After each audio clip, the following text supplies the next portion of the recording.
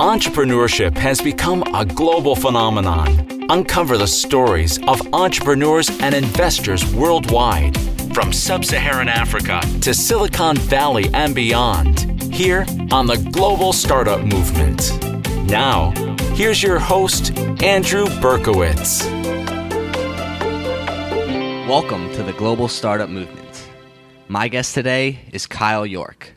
Kyle is the Chief Strategy Officer at Dyn, a cloud-based internet performance management company headquartered in Manchester, New Hampshire. In addition to his efforts at Dyn, Kyle is an entrepreneur, startup advisor, and angel investor who has played a major role in the establishment of a vibrant startup ecosystem in New Hampshire and the greater Boston area. So Kyle, I definitely want to start off with the story of how Dyn was founded. Great. Thanks for having me, Andrew. Excited to be here representing Dyn and Manchester, New Hampshire. Yeah, Dyn was actually a really fascinating story. We're sort of a long-term startup. You know, we were founded actually in 2001 in a dorm room, literally, in Worcester, Massachusetts at WPI, Worcester Polytechnic Institute. And it was four original founders who started with the simple premise of how do we remote access back into our dorm room from the school's computer lab or the classroom? And I mean, that may sound crazy today, given we all have, smartphones in our pocket and laptops and everything you can imagine it's connected to the internet. But back then, the way in which you needed to do that was to, give a human identifiable name to an IP address that lived on your home network or your home machines. So something like an andrew.dyndns.com would be your name, as opposed to trying to remember a bunch of IP addresses that were changing at all times. And this was sort of the founding of the company, was this consumery home remote access type technology. At what point did the transition happen from just a dorm room project to this is a business? Yeah, in the story, I wasn't there. I'll get to when I joined, but the story as I've heard it is, the guys put a donation button on the website because they were trying to figure out the service I'm mentioning, by the way, the original service was free. So they put a donation button on the website, and within 2 weeks, $40,000 came in from the user base of about 25,000 users. And they always joke they were really on the hook, right? It was, oh boy, we should probably move into a data center. We should run this service in a data center more professionally than under our dorm room on the dorm room tower PC under our desk. And that was really where it came to be a real company, informed and incorporated itself and started to provide paid for subscription services around domain names and the domain name system, DNS, which is to this day our foundational technology service offering, but we just happen to do it for much larger companies and enterprises and service providers, and not just you at home. So is that the point at which the company moved to Manchester? Yeah, so we moved to Manchester, actually. The guys, got out of college and spent a couple of years in Worcester, and in 2006, were looking at expansion and how they could continue to evolve the business. And actually, two of the co-founders had moved on at the time, and two of them happened to be from Manchester, from rival high schools. They didn't know each other in high school. Tom Daly was our CTO, and Jeremy Hitchcock was our CEO. And they decided, hey, why not move it to our hometown? And that's what happened. It was 2006. And so you came on 2008. Yeah, I came on in 2008. What basically happened is, the company had grown to a couple million in revenue, and they were thinking about how it could really scale beyond, the 10 to 15 engineers it was and that revenue clip. And so we took the same sort of framework of putting, a domain name to an IP address, and the IP address in an enterprise or a business might be your co-location or hosting company or your cloud company or, wherever you host your web or application infrastructure. And they decided to build the same type of tooling for a global enterprise business. And, the difference was the customers just weren't just showing up because, the B2B sale was very different than the, free to $30 a year consumer offering. So I got recruited in to run sales and marketing. I was from New Hampshire, but I was actually living in California, working for my former SaaS startup. And I got, recruited in to, sort of be, candidly, kind of like the go-to-market co-founder they never had. Just happened to be, 7 years into the startup journey. At the time, what was the thought process behind being headquartered in Manchester? Because, in 2008, if I'm building a startup in that area, I'm either going to Boston or New York, right? Oh, so, totally. What was the mindset? Yeah, so they were both from here, and the company had actually bootstrapped, so it never raised a dollar of funding from 2001 to 2008. So when they moved it up here, it was really about staying lean and mean and efficient, right? The cost of talent, the cost of real estate, all of it was a different measurement of that. And then also just the quality of life, being in, we're just about an hour or 50 miles, north of Boston. So just about an hour north, could still kind of recruit from that talent pool. And they were realizing that more and more folks were living in northern Massachusetts and southern New Hampshire that were very accessible from a talent pool. Now, for me, moving back from California to New Hampshire in tech wasn't exactly a safe bet, right? I didn't know necessarily a lot about the technology, the domain name system, DNS, our core technology. And also, I was making a bet on myself. I think I was 26 when I moved back, and I was just getting married. And so it was really a risk, right? It was like, okay, I got to learn this technology and learn this market. And geez, I really hope I'm as good as I think I am at selling and marketing. And, moving back, one of the things that we did really early, and Jeremy and Tom pushed from, the move back to New Hampshire, was to try not to be the only game in town and double down on supporting the New Hampshire and Manchester startup ecosystem, but also include ourselves in the greater Boston, New England startup ecosystem, as opposed to being too parochial or competitive. Let's all think of a much more rising tides mentality and invest back in that ecosystem. For me, selfishly, it was, well, what if this Dyn thing doesn't work out? I want to make sure I have options, right? But, candidly, the long game of it is to, make sure there's tons of options for careers and jobs for our talent, because now Dyn's about 430 people. We're going to cross over 100 million recurring revenue very shortly this year. It's a big company, and a lot of the talent we've had over the years, some like the bigger company environment, many of them like the startup environment. So the seeds that we can create in the startup community to sustain Manchester and New Hampshire and our talent, our workforce to stay in the state and thrive in the state, we believe is a critical long game approach. Right. Well, that's really interesting that, Manchester is plugged into the Boston ecosystem, sort of, because I know typically VC firms like to invest in local companies. So like a Silicon Valley VC firm wants to invest in Silicon Valley companies. But it seems like in being in Manchester, you still have access to the capital in Boston, with the low burn rate that comes along with Manchester. Yeah, exactly. We at our size and scale and our growth rates and our gross margin, we're a really exciting SaaS company, right? And I think that's proven. We've actually now raised, in 2012, we raised our A round. That was 4 years into my Dyn run. We had grown the revenue to about around 25 to 30 million run rate that calendar year. And, we're basically able to raise a $38 million Series A round 11 years into the company's founding. So, very kind of interesting fundraising story. And we've raised an additional $62 million since then. So we've fundraised $100 million, and all from New England-based venture capital and private and sort of growth equity.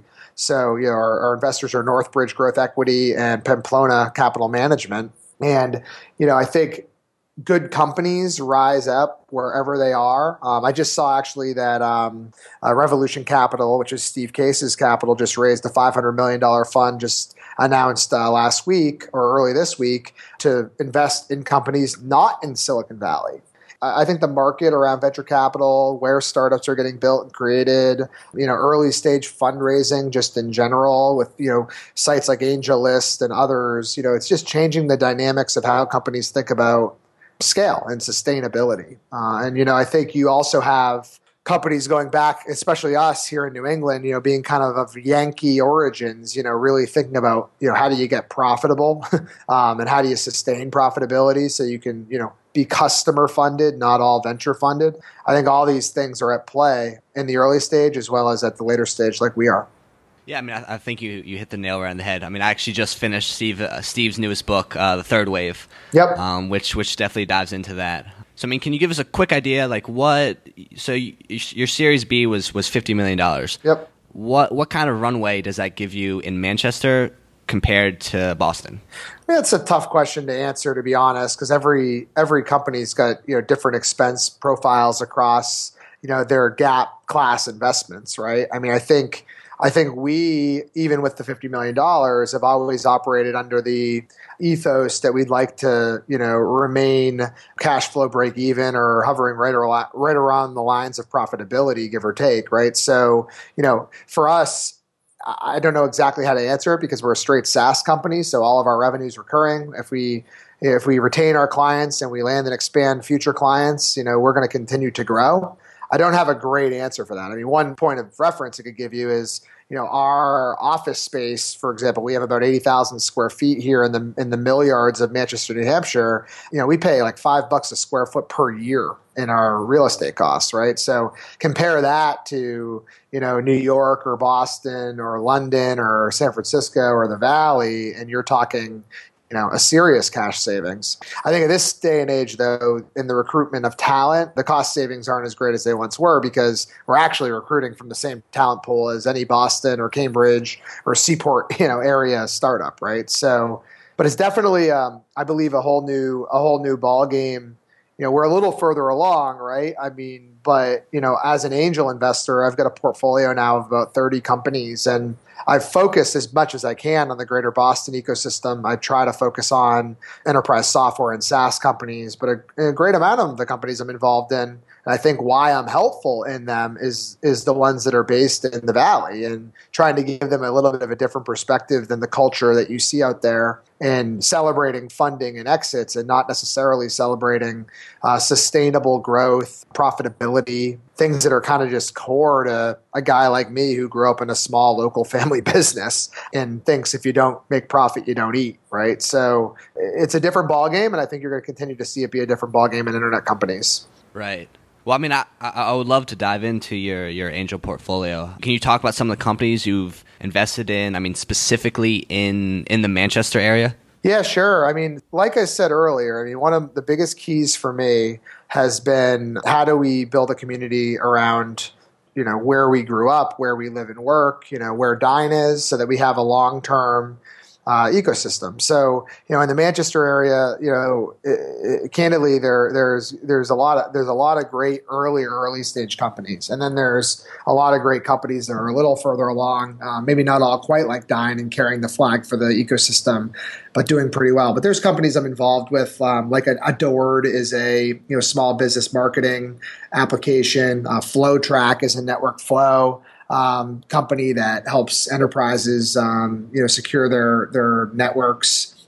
Those are a couple that I'm pretty heavily involved in. I'm also really involved in the Alpha Loft, which is a nonprofit that I'm the chairman of the board of and have been for several years, which is the entity headquartered in Manchester, funded and supported by Dine and the University of New Hampshire and others, that promotes entrepreneurship and innovation in the state, and runs programs and different educational courses and, fundraising events to support that local startup ecosystem. Another one's called Align Meeting that's local here. And again, I've been trying to do more and more locally to help cultivate that ecosystem. But there's many others that are also kind of in Boston because from my seat, New Hampshire and Manchester is going to be more relevant by being more relevant in bigger and broader established ecosystems as well, right? So the successes of companies in my portfolio, like a Fastly, which is a content delivery network, or a Catchpoint, which is a website monitoring company,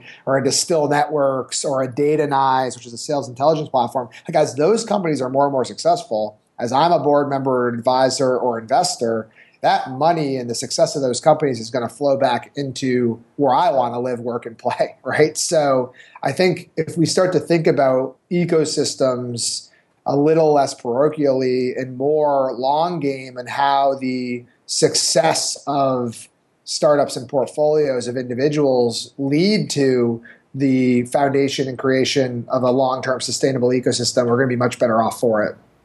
Right.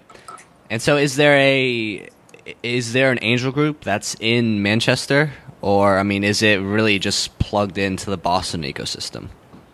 Well, it's both. I mean, it's both. I personally run 2 angel list syndicates too. I have a $2 million syndicate in backers called the SAS Syndicate on AngelList. You guys can check that out. I also have my own personal syndicate on AngelList. It has about $500K in backers. I think we've done 10 deals or so through those syndicates, and I'm always looking for, New England and New Hampshire-based startups to prioritize. I think I say that right in my personal syndicate. There's some different groups here, specifically in New Hampshire. Borealis Ventures is the state. They're an investor in Dine, and really good friends, Jesse Devitt, Matt Reitmeyer, Phil Furneaux, really good guys who've been operating as a venture capital firm here in the state for years and years and years, supporting companies like us and New Forma, which is another larger scale company in the area, doing really well.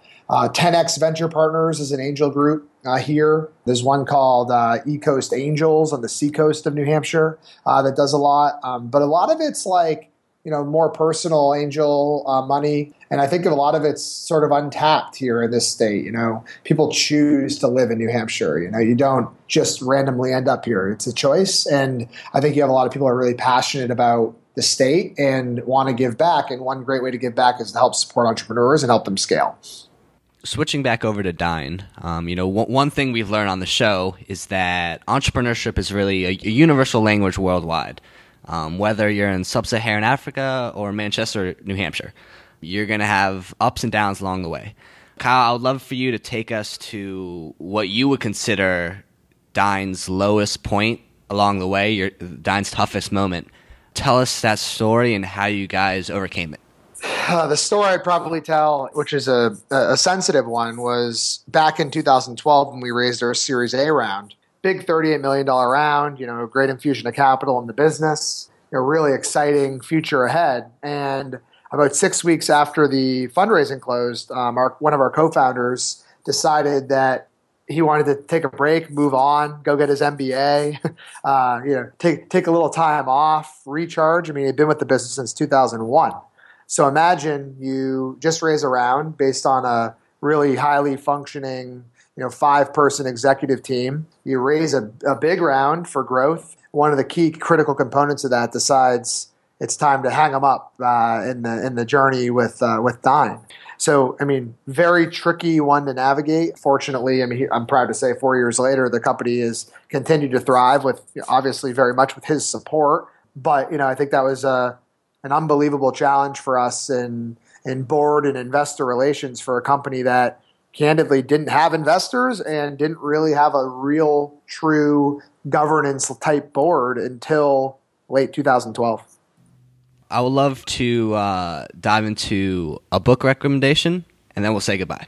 Great. Well, one that I really love, especially for entrepreneurs, we all have to get up every day and go to work, right? And if you're going to get up every day and go to work, then you might as well maximize the value you're creating, the compensation you're making, short, mid, and long term, and your happiness, right? And finding that perfect mix, I think, is critical. One book that I absolutely love by Napoleon Hill, it's a very old book, is Think and Grow Rich.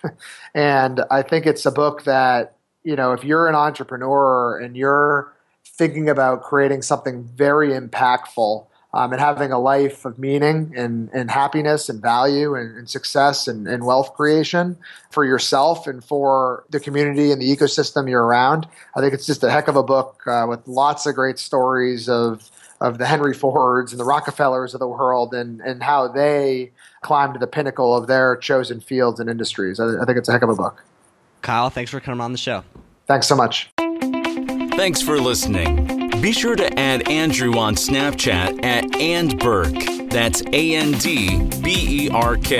To see firsthand a day in the life of an entrepreneur in cities all around the world.